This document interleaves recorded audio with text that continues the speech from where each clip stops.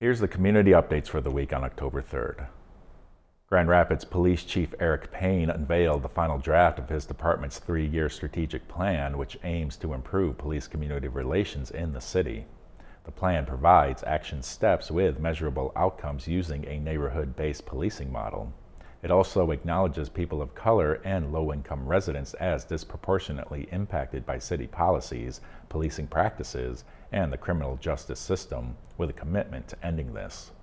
A draft of the plan was introduced in August with community feedback informing the final product.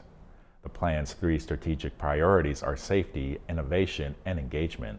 Among actions driven by these priorities are transitioning to neighborhood-based policing that make every patrol officer a community policing specialist, piloting a mental and behavioral health team that can correspond to calls for services related to mental health and nonviolent substance use, and reimagining employee recruiting strategies to ensure the department's demographics are representative of the communities. The 3-year plan is available on the Grand Rapids Police Department's website. A redline copy is also available, which details where revisions have been made since receiving community feedback. The Grand Rapids Public Library has joined with 5 community partners to lend mobile hotspots to area families without internet access, it announced Monday.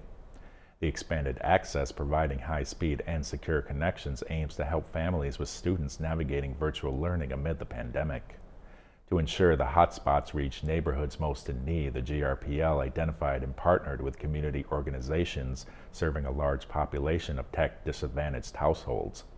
The partnering organizations are Baxter Community Center, Early Learning Neighborhood Collaborative, Granville Avenue Arts and Humanities HQ, and Grand Rapids Urban League.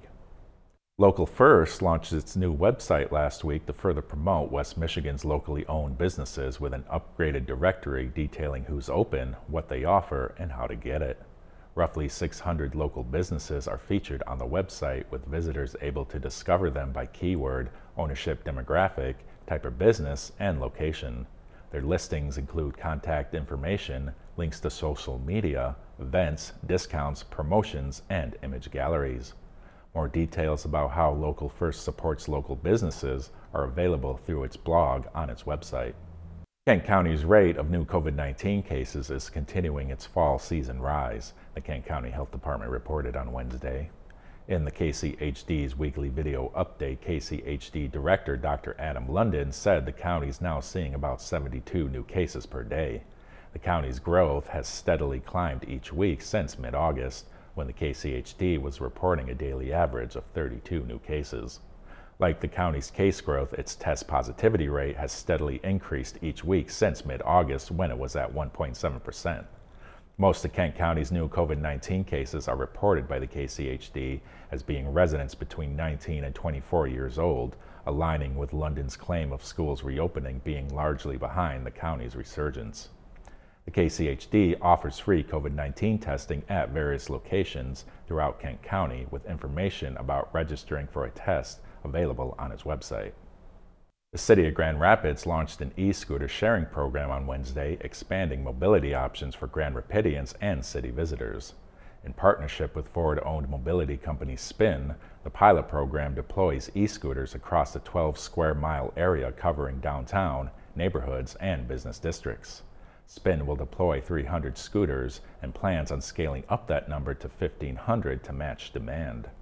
Using a Spin mobile app, riders can unlock the scooters, view a map to find nearby designated parking zones, and access information on how to ride them safely. Scooters are $1 to unlock plus 15 cents per minute.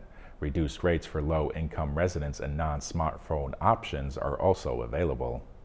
Spin scooters operate at a maximum of 10 miles per hour and are geofenced via GPS technology to automatically slow or power scooters down when they cross into pedestrian-only zones, such as on college campuses. To protect public health amid the pandemic, Spin will be disinfecting scooters every time they're collected and brought back to their warehouse for inspection and repairs. The company encourages riders to wear face coverings, use a disinfectant wipe on the handlebars, wash the hands before and after riding, or wear gloves as an extra precaution. Basic safety guidelines for riding the scooters are available on the safety page on Spin's website. The Rapidian encourages local residents to share their own stories related to civic, economic, and public health developments in the Grand Rapids area on the Rapidian's platform. To get started as a community reporter, visit therapidian.org/write. This update is brought to you by the Rapidian, GRTV, and the Grand Rapids Community Media Center. Please take care of yourself and take care of others.